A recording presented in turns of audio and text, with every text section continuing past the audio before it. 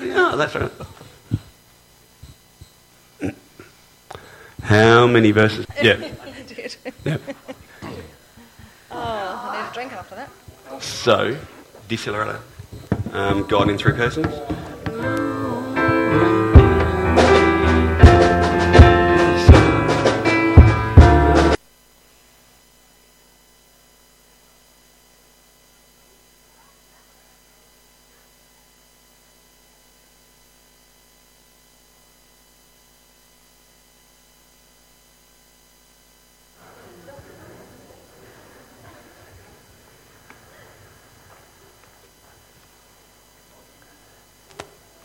I hope that everybody will feel free to continue those conversations after the service. We're going to have tea and coffee and all of those good things and be able to enjoy sharing in that time together. Before we get into God's Word this morning, let's pray. Heavenly Father, we trust that this Word that we hear from today, that's written down for us, is your Word to us. That all of it is God-breathed and useful for growing, being trained in righteousness, for correcting, for coming to know who you are as our God and who we are as your people. Lord, we pray that by your Spirit you might plant your word deep within our hearts today. We pray that you'll help us as we come to passages of the Bible that are from times that are very removed from ours and cultures that are very different to ours. That you'll help us to see the truths that have stayed the same, and that you might help us to be able to go and live the truth that we see in your word. We pray these things in Jesus' name. Amen.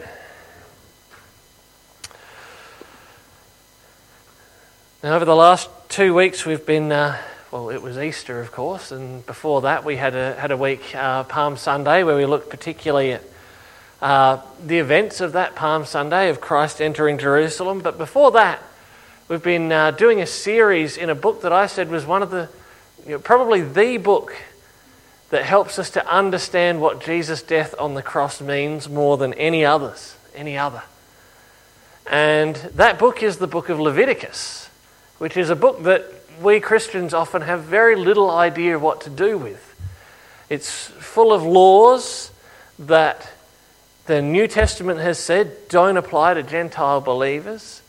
It's full of things like animal sacrifices that have nothing to do with what it is, the way that we worship God and the way that our sins are forgiven and that we're made right with Him. And so we're going to finish off this series. This is the second to last one in our series in Leviticus. Don't cheer too loudly. But we're going to be looking at a section, I'll only read one, but it's covering 4 chapters of Leviticus and particularly dealing with issues that, how the priests should go about their duties and how they should run the holy days of the year. So we're going to read from Leviticus chapter 22. The Lord said to Moses, "Tell Aaron and his sons to treat with respect the sacred offerings the Israelites consecrate to me, so that they will not profane my holy name. I am Yahweh, the Lord. Say to them for the generations to come, if any of your descendants is ceremonially unclean and yet comes near the sacred offerings that the Israelites consecrate to the Lord, that person must be cut off from my presence. I am Yahweh, the Lord. If a descendant of Aaron has a defiling skin disease or a bodily discharge, he may not eat the sacred offerings until he is cleansed. He will also be unclean if he touches something defiled by a corpse or by anyone who has an emission of semen. Or if he touches any crawling thing that makes him unclean, or any person who makes him unclean, whatever the uncleanness may be. The one who touches any such thing will be unclean till evening. He must not eat any of the sacred offerings unless he's bathed himself with water. When the sun goes down, he will be clean, and after that he may eat the sacred offerings, for they are his food. He must not eat anything found dead or torn by wild animals, and so become unclean through it. I am Yahweh, the Lord. The priests are to perform my service in such a way that they do not become guilty and die for treating it with contempt. I am Yahweh, the Lord who makes them holy. No one outside a priest's family may eat the sacred offering, nor may the guest of a priest or his hired worker eat it. But if a priest buys a slave with money, or if slaves are born in his household, they may eat his food. If a priest's daughter marries anyone other than a priest, she may not eat any of the sacred contributions. But if a priest's daughter becomes a widow or is divorced yet has no children, and she returns to live in her father's household as in her youth, she may eat her father's food. No unauthorized person, however, may eat it. Anyone who eats a sacred offering by mistake must make restitution to the priest for the offering, and add 1/5 of the value to it. The priest must not desecrate the sacred offerings the Israelites present to the Lord. By allowing them to eat the sacred offerings, and so bring upon them guilt requiring payment, I am Yahweh who makes them holy. The Lord said to Moses, Speak to Aaron and his sons and to all the Israelites, and say to them, If any of you, whether an Israelite or a foreigner residing in Israel, presents a gift for a burnt offering to the Lord, either to fulfill a vow or as a freewill offering, you must present a male without defect from the cattle, or the sheep or the goats, in order that it may be accepted on your behalf. Do not bring anything with a defect, because it will not be accepted on your behalf. When anyone brings from the herd or flock a fellowship offering to the Lord, to fulfill a special vow or as a freewill offering, it must be without defect or blemish to be acceptable. Do not offer to the Lord the blind, the injured or the maimed, or anything with warts or festering or running sores. Do not place any of these on the altar as a food offering presented to the Lord. You may, however, present as a freewill offering an ox or a sheep that is deformed or stunted, but it will not be accepted in fulfillment of a vow. You must not offer to the Lord an animal whose testicles are bruised, crushed, torn, or cut. You must not do this in your own land, and you must not accept such animals from the hand of a foreigner and offer them as the food of your God. They will not be accepted on your behalf, because they are deformed and have defects, the Lord said to Moses. When a calf, a lamb, or a goat is born, it is to remain with its mother for 7 days. From the 8th day on, it will be acceptable as a food offering, presented to the Lord. Do not slaughter a cow or a sheep and its young on the same day. When you sacrifice a thank offering to the Lord, sacrifice it in such a way that it will be accepted on your behalf. It must be eaten that same day. Leave none of it till morning. I am Yahweh.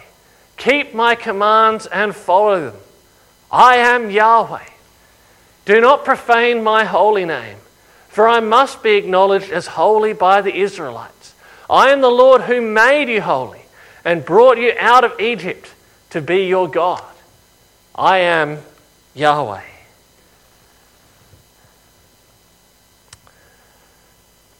What do we do with that? I think it's fairly obvious that very little of that can be directly applied into our lives today. We don't go to the priests to make sacrifices. We don't have to worry about whether the sheep that we're offering or the ox that we're offering has festering or running sores or warts or is blind or is lame. We can often struggle to know what to do with passages like this. But there's one key thing, one key phrase that keeps popping up throughout the chapters that we're going through over these 4 chapters. And you would have seen it in that chapter that we read out a couple of times. But particularly clearly it says at the end, do not profane my holy name, For I must be acknowledged as holy by the Israelites. I am Yahweh who made you holy, and who brought you out of Egypt to be your God. I am Yahweh. The heart of all of this thing, all of these different things, is, do the people of God have reverence for God? Do they respect that God is holy? And do they treat His things as holy? That's the theme that connects through all of the different things that we'll be looking at this morning. Reverence is the idea of respect and awe for the importance that something holds. As Brian always likes to say, it's the things that take your breath away. Reverence is that respect that we have, the moment of realizing that something is important, that something is special. I don't know what comes to mind for people when they think of reverence. Perhaps you did a tour of the MCG, and as you walked out onto the turf and you looked out at the stands around you, you felt reverence for the important place that you were standing in. I know some people that feel that way about things. Sometimes you step into a great cathedral and it's hard not to be impressed at the majesty of the place, at how big and how grand and how well designed it all is. Or you go to somewhere in nature, somewhere incredible, to Uluru, to the Grand Canyon, to the Victoria Falls, wherever it might be. And you're just struck with the magnitude of the place. We can show reverence to many things, and it's not bad necessarily to do so. But our passage today is about, do we revere God and the things that belong to Him? Do we respect His holiness? Now, as we saw, much of the passage that we've read today, or much of the whole passage, and not just the bit that we read, is directed toward the priests and how they handle the things and how they handle themselves in the tabernacle and later, of course, in the temple. And we see that the priests of Israel were held to a higher standard of holiness than the general community. So they, as well as adhering to all the rules that the people of Israel were to keep, there were some rules particularly for the priests, that you have to keep these rules to maintain this higher standard of holiness.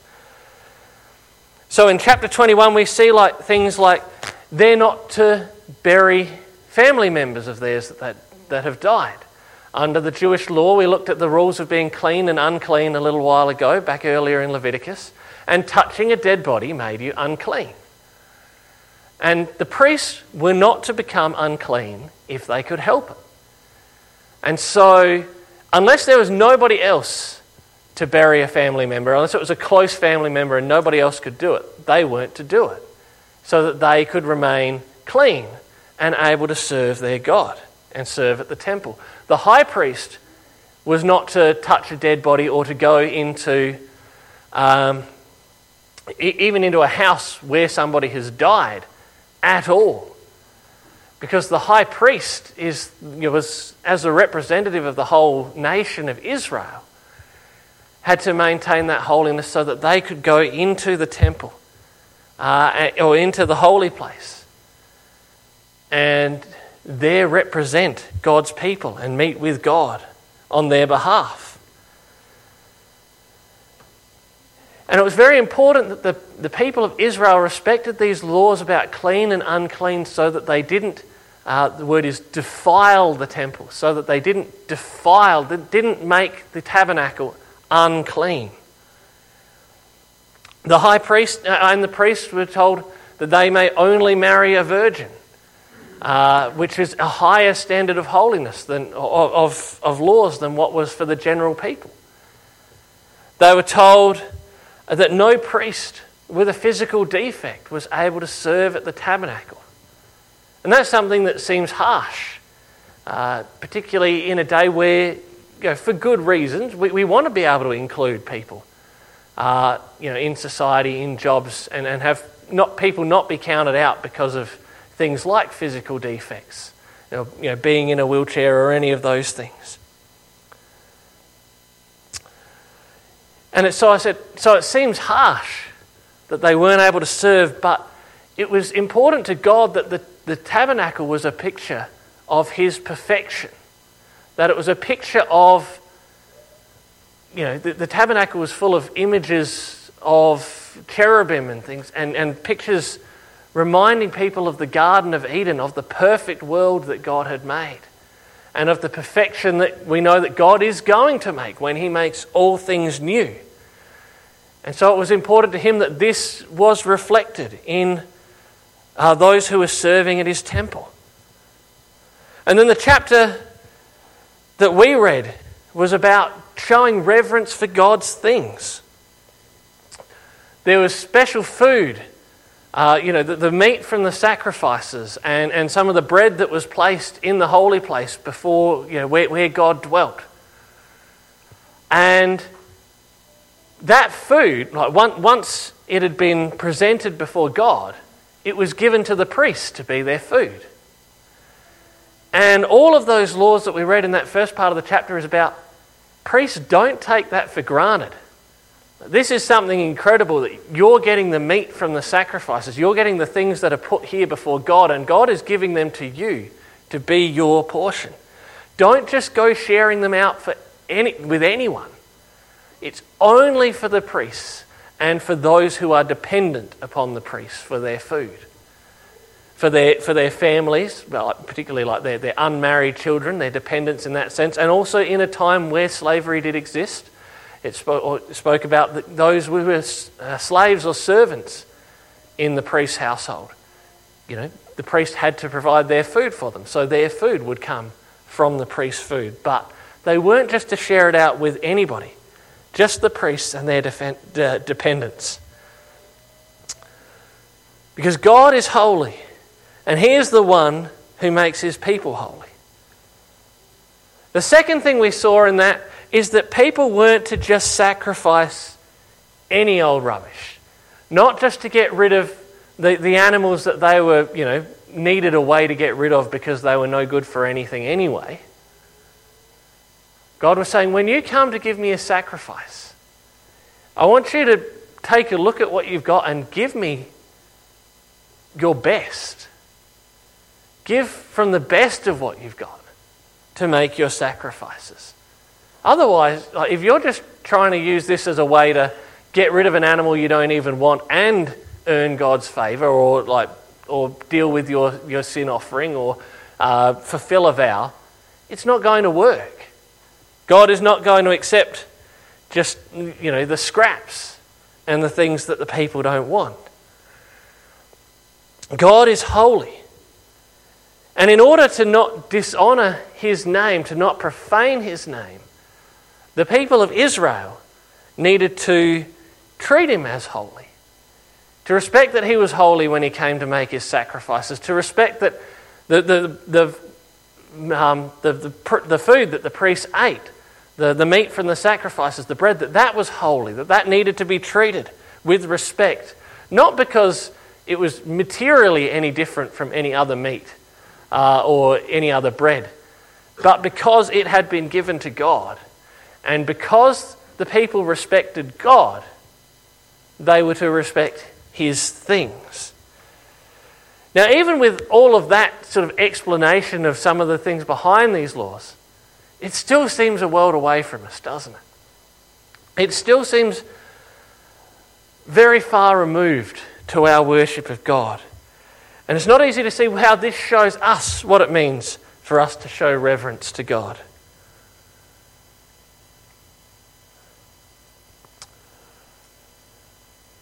So very little of it directly applies.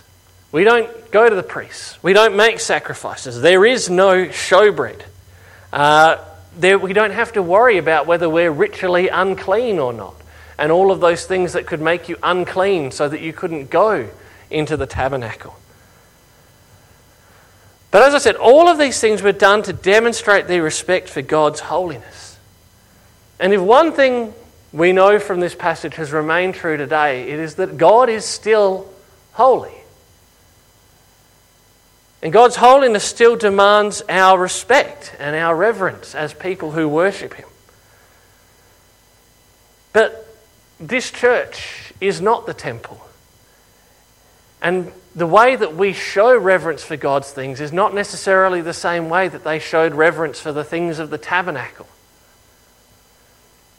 It's not as though, they had all of these rituals about, only the priest could go inside the holy place, and all of these particular hands had to be washed in the right way, and all of these things. And we don't have that when we come into church.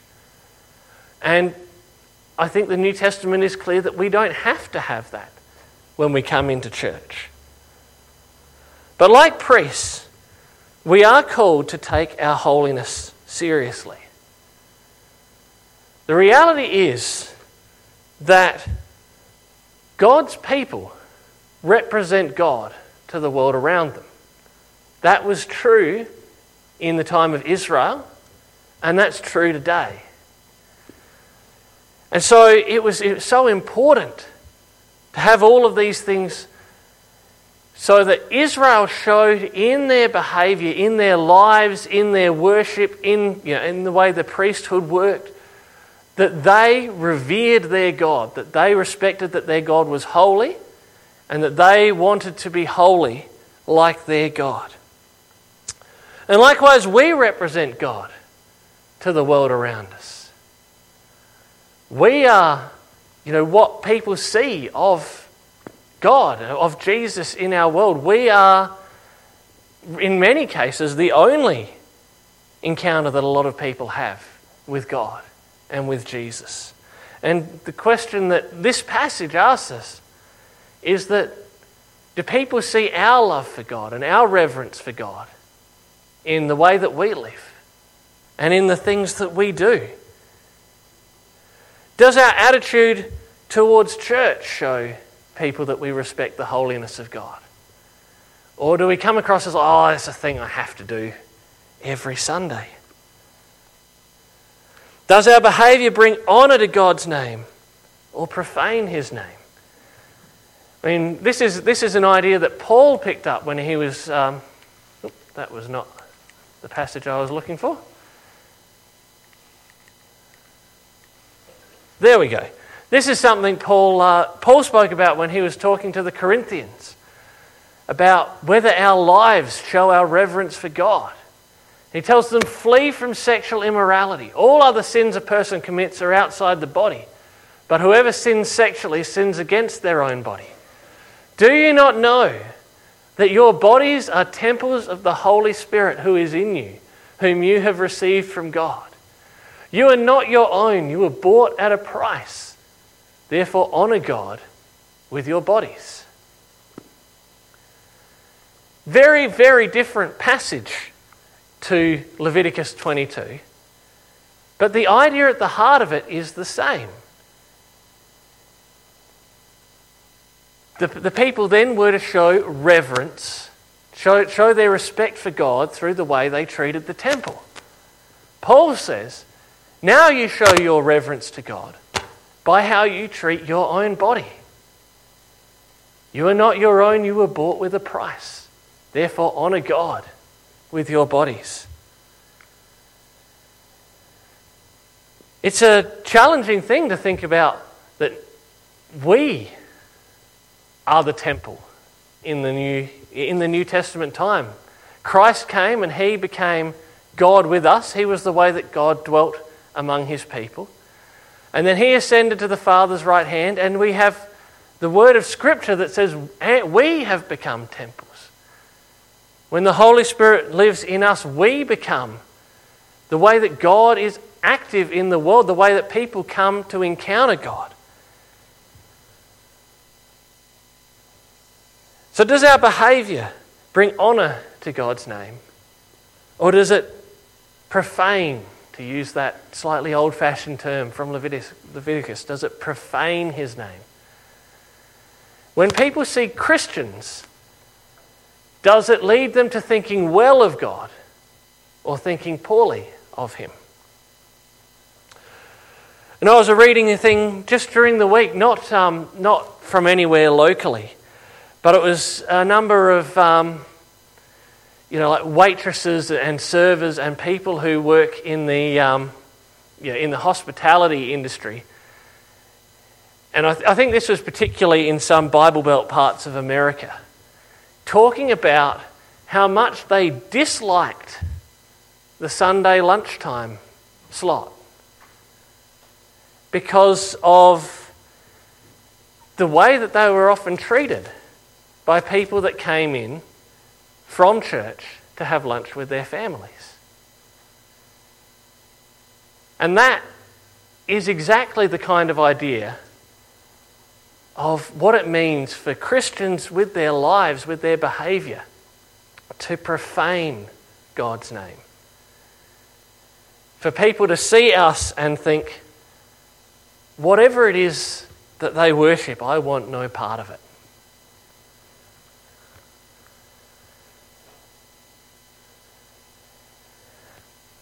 And so that's a big part of what this passage calls us to reflect on. Do we show reverence for God and for His holiness in the way that we live? Now, it's important to recognise we are all fallen, broken, sinful human beings, forgiven by the blood of Jesus. And we will continue to make mistakes sometimes. And those mistakes will sometimes reflect poorly on the God that we worship. But when people look at our lives, they see, that was an out of character thing. That was a bit of a blip in the life of a person who's normally quite kind and lovely. Or is that the norm of our lives? We see in the next chapter in Leviticus, chapter 23, that the same principle applies to the times that God has set for Israel to worship Him. And it sets out for the priests, these are all of the special times in Israel. From the Sabbath, every week they were to observe the Sabbath and do no work. And in that way to honour God, who had told them to keep the Sabbath. And then there are all the annual festivals, the festival of Passover and unleavened bread, which went for a week. The festival of first fruits, where they would bring some of the first of their harvest into God to thank Him for their harvest. The festival of weeks, also known as Pentecost, which came a certain amount of time after that festival of first fruits. The festival of trumpets, which Leviticus doesn't actually say much about, except that trumpets are played at certain times during the day and the people weren't to work. The Day of Atonement, which we spent a whole lot of time on back in Leviticus chapter 16, because like I said, that was in many ways the heart of the book, about how the people trusted in God and the sacrifice being made on their behalf so that their sins would be forgiven and taken far away, in the way that it was a picture of what Christ has done for us on the cross. And last of all, the Festival of Tabernacles, where they would remember their time in the wilderness by going out from their houses and living either in tents or like building temporary shelters and covering them with palm branches and things, and living in that for a week. And in chapter 23, it points out these are not optional things. The people of Israel are to worship God by observing all of these. Compulsory reminders to stop and reflect on what God had done.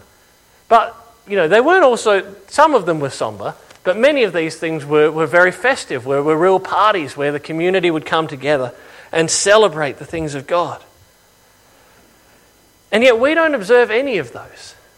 I mean, yes, I suppose we can do the Passover meal before Easter. We do that every year. And we probably could, in good conscience, observe some of these festivals if we wanted to. And we have some festivals of our own. We just had one. We have Easter. And like Brian said, it's one of the most important times of the Christian calendar. We observe Christmas and celebrate that Christ was born.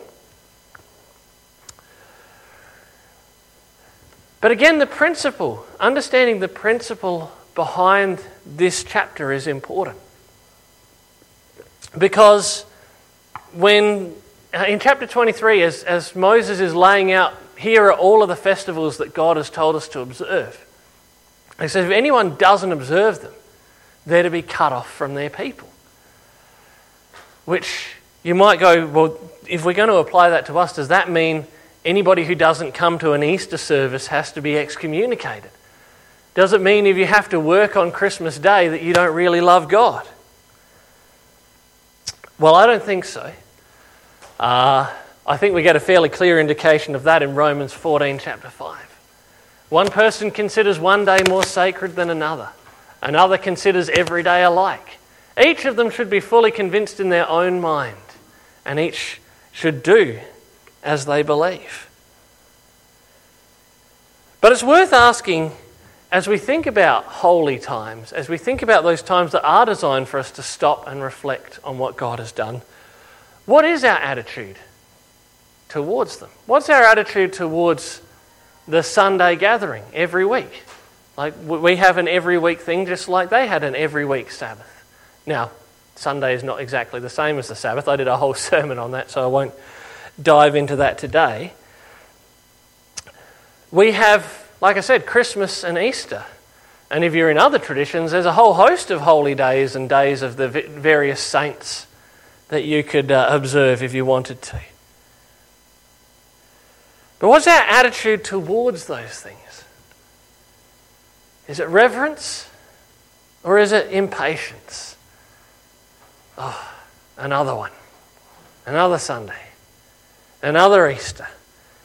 I mean, I'll be perfectly honest, I've been guilty of that. Being the pastor of the church, inevitably, the busiest times of the year are Christmas and Easter. And sometimes if you allow yourself, a little bit of bar humbug can creep in to the whole thing because you're getting so busy.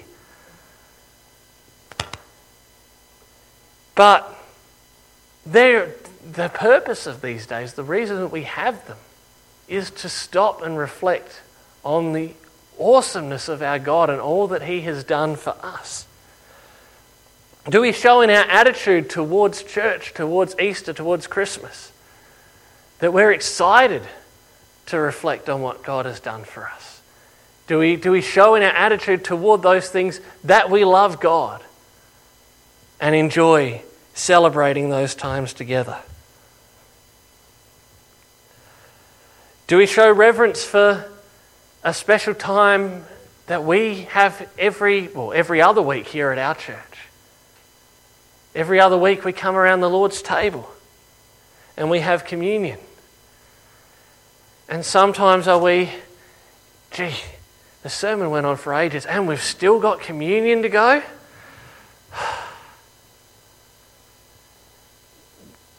We're all human. Sometimes we think those sort of thoughts.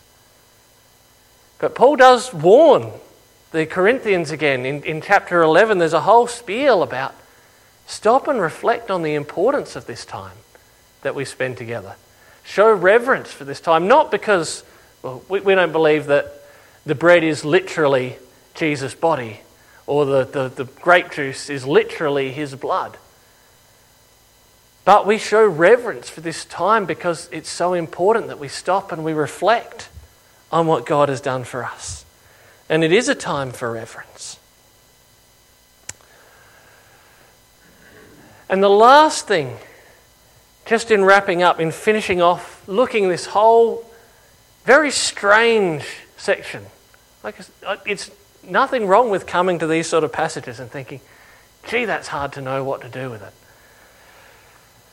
But the whole section wraps up with a very interesting story where one of the Israelite community is hauled in. He's the son of an Egyptian father and an Israelite mother. And so in those days he's considered more as an Egyptian, like lineage is based more on the line from the father. And this Egyptian had gotten into an argument with some Israelite boys, and in so doing had chosen to curse God's name, which was probably something more than just, when people use God's name in vain today. Not that we would encourage people to do that, but was actually saying directly saying that God is, your God is weaker than our gods, or, your God is not the God that we should worship.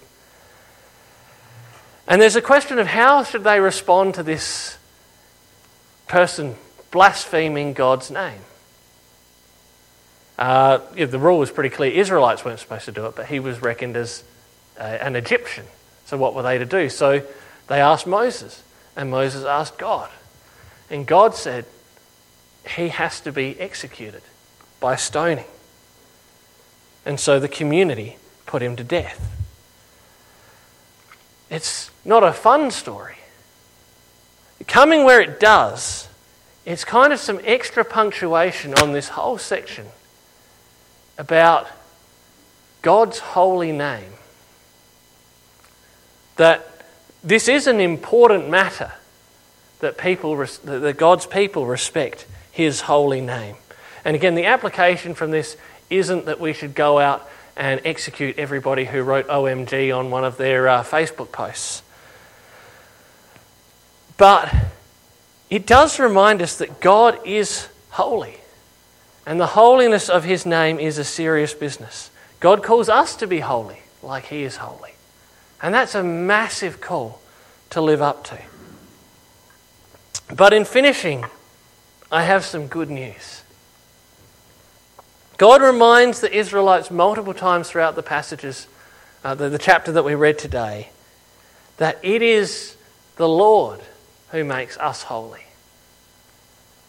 It's not that we have suddenly become good enough that we've become holy in God's sight. And for those of us who have put our trust in Jesus Christ, those of us who believe that he is the one that God has promised, that he is the Son of God who gave his life in our place, the Bible teaches that our sin was counted onto him who had no sin on the cross, and there it was paid for, so that his righteousness is counted to us. His holiness is counted toward us. We can be holy not because we're good enough, but because he is holy.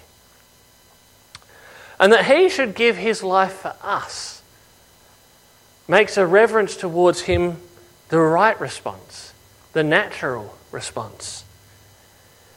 That we should want to go out and show the world in our lives that our God is good, that we love our God, that God is holy, and that his people might imperfectly but sincerely show the world the goodness of our God. Not profaning his name, but proclaiming it. That people will see Christ in us. So let's pray.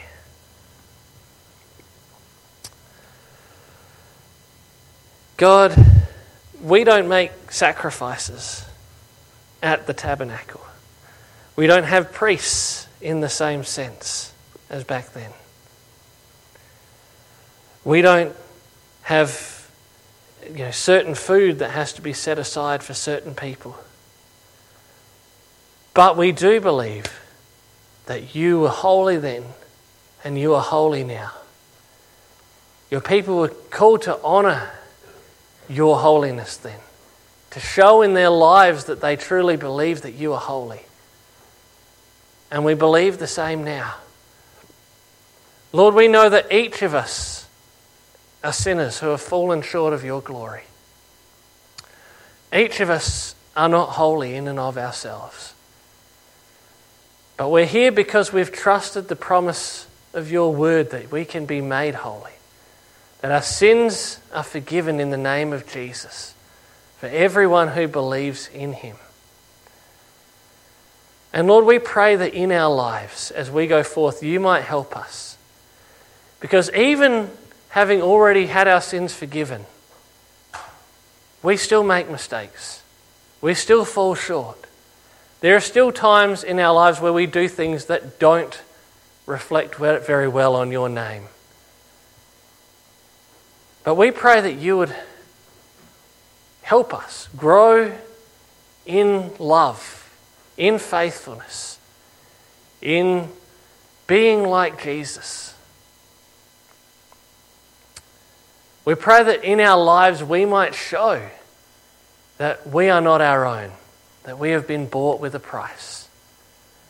That in our lives we might show an honour and a respect for you. We pray that when people see our lives, even with the flaws in it, that they might see our love for you. That they might see this Jesus that they worship makes a difference in them.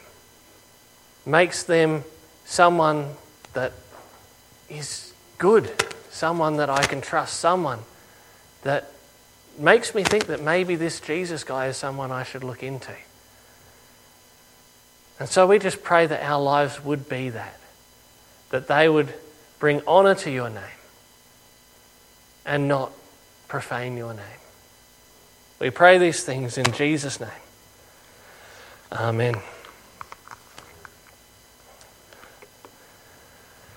A hymn we're going to sing together this morning is all about the